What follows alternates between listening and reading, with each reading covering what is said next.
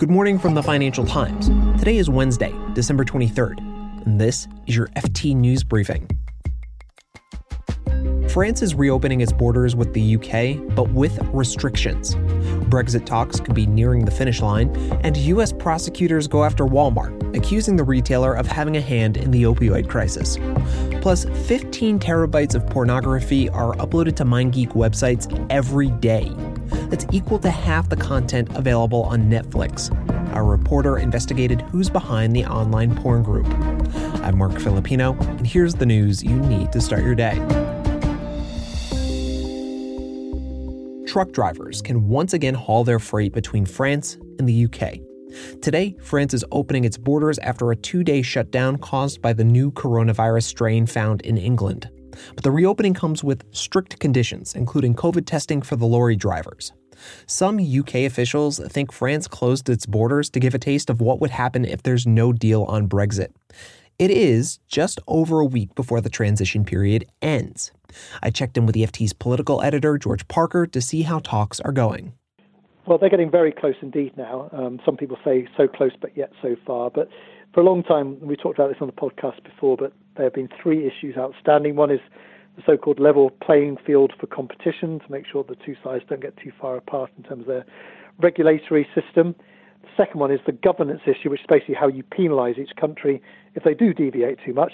Now, both of those 2 things are more or less settled, I'm told. So that leaves one outstanding issue, which is the vexed issue of fishing access to British waters after Brexit, where the 2 sides are still in disagreement, but frankly, they're moving closer and closer every day.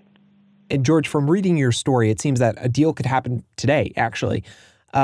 If that is not the case, what happens next? Well, both sides would dearly love to get to a deal before Christmas, basically. These talks have been going on for 9 months now. The negotiators are exhausted. They've passed the baton up to their political leaders, Boris Johnson, the Prime Minister, and Ursula von der Leyen, the European Commission President, to see if they can come to an agreement before the close of play on Wednesday, when the negotiators, I think, justifiably will be heading home to see their families.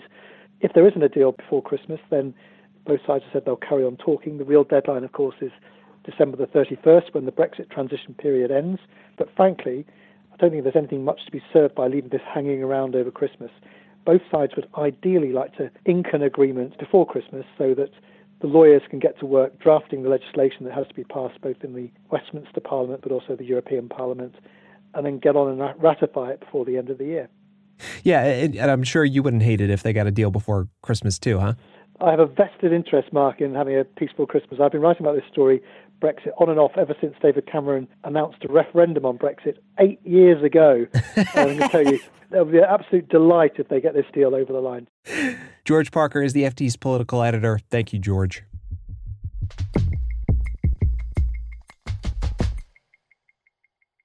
The U.S. Department of Justice on Tuesday filed a civil lawsuit against Walmart for its alleged role in the country's opioid epidemic. The government says Walmart unlawfully filed prescriptions for painkillers that it should have known did not have a legitimate medical purpose, and pressured its staff to dispense as many drugs as possible. The DOJ wants Walmart to pay billions of dollars in damages. Walmart says the government's case is riddled with inaccuracies and took documents out of context. Shares in Walmart were down more than 1% at the market close on Tuesday.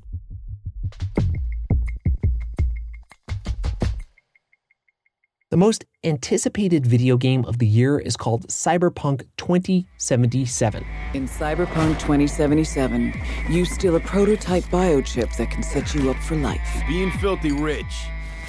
It was released in time for Christmas. But despite record-breaking pre-sales, gamers found their new prize riddled with glitches.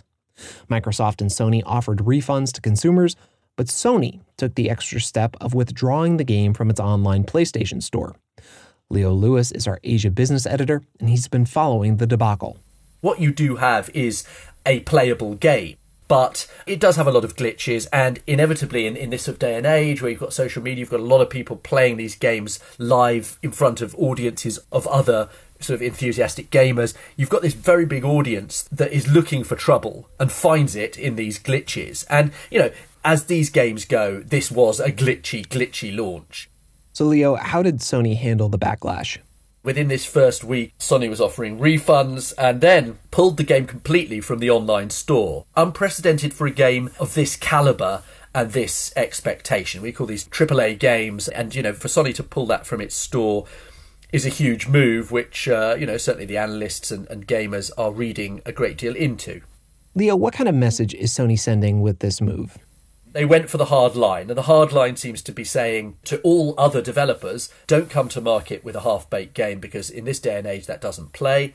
Fascinatingly, Microsoft have not matched that move, which means that Sony, for however long this period lasts, Sony has a kind of, I suspect it believes it has a kind of moral high ground here, so it'd say, look, we're guardians of quality. Leo Lewis is the FT's Asia business editor.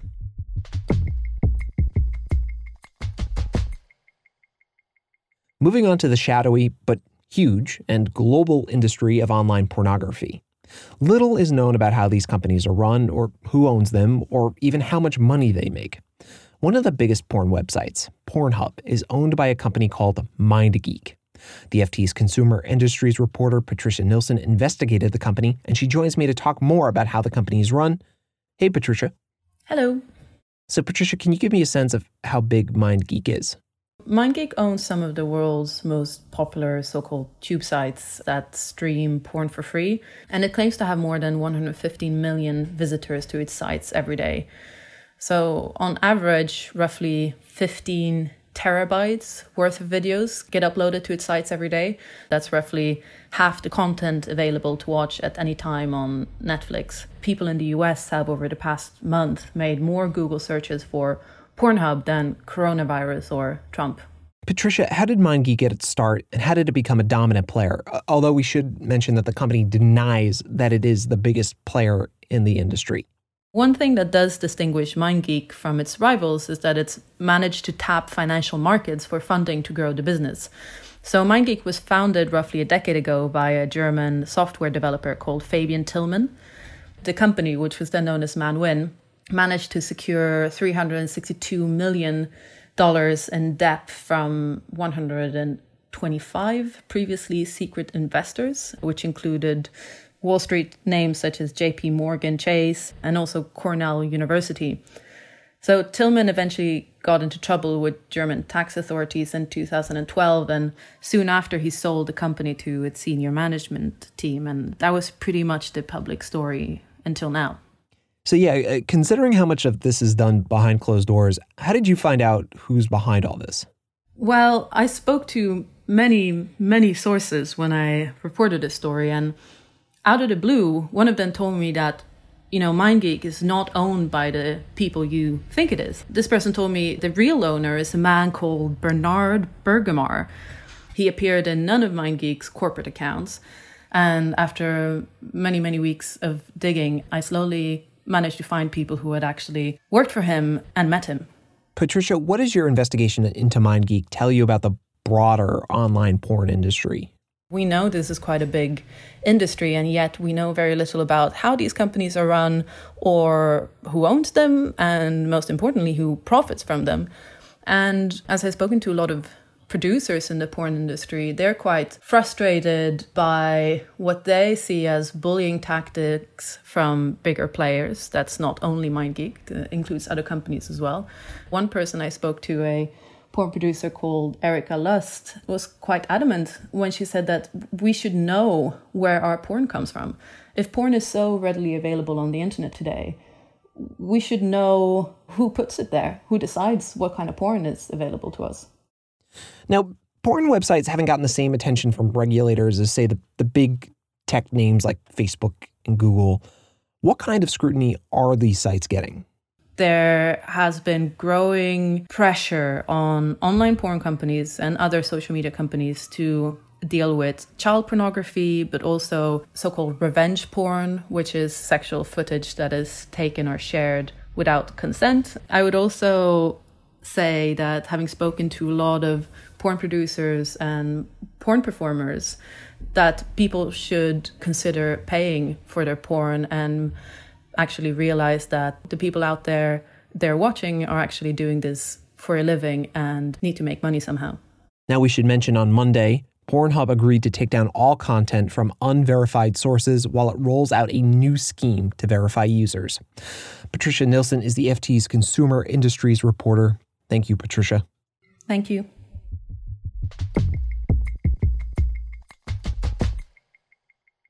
Two final stories before we go, both from the White House.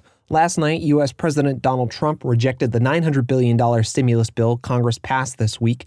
In a 4-minute video posted to Twitter, he called the economic relief package a disgrace and said he'd asked Congress to get rid of what he called wasteful and unnecessary items from the legislation and boost the amount sent to Americans in direct payments. President Trump also granted clemency to 20 individuals, including 2 people convicted of crimes in connection with Robert Mueller's Russia investigation. You can read more on this and all of the day's stories at FT.com. This has been your daily FT News Briefing. Make sure you check back tomorrow for the latest business news.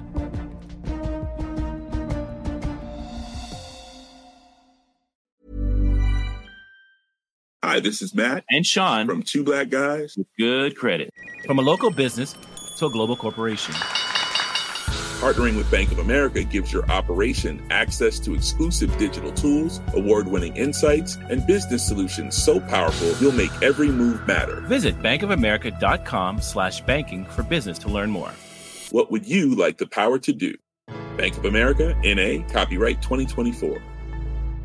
Imagine the softest sheets you've ever felt. Now imagine them getting even softer over time. That's what you'll feel with Boll & Branch's organic cotton sheets. In a recent customer survey, 96% replied that Boll & Branch sheets get softer with every wash. Start getting your best night's sleep in these sheets that get softer and softer for years to come. Try their sheets with a 30-night guarantee. Plus, get 15% off your first order at bollandbranch.com. Code BUTTERY. Exclusions apply. See site for details.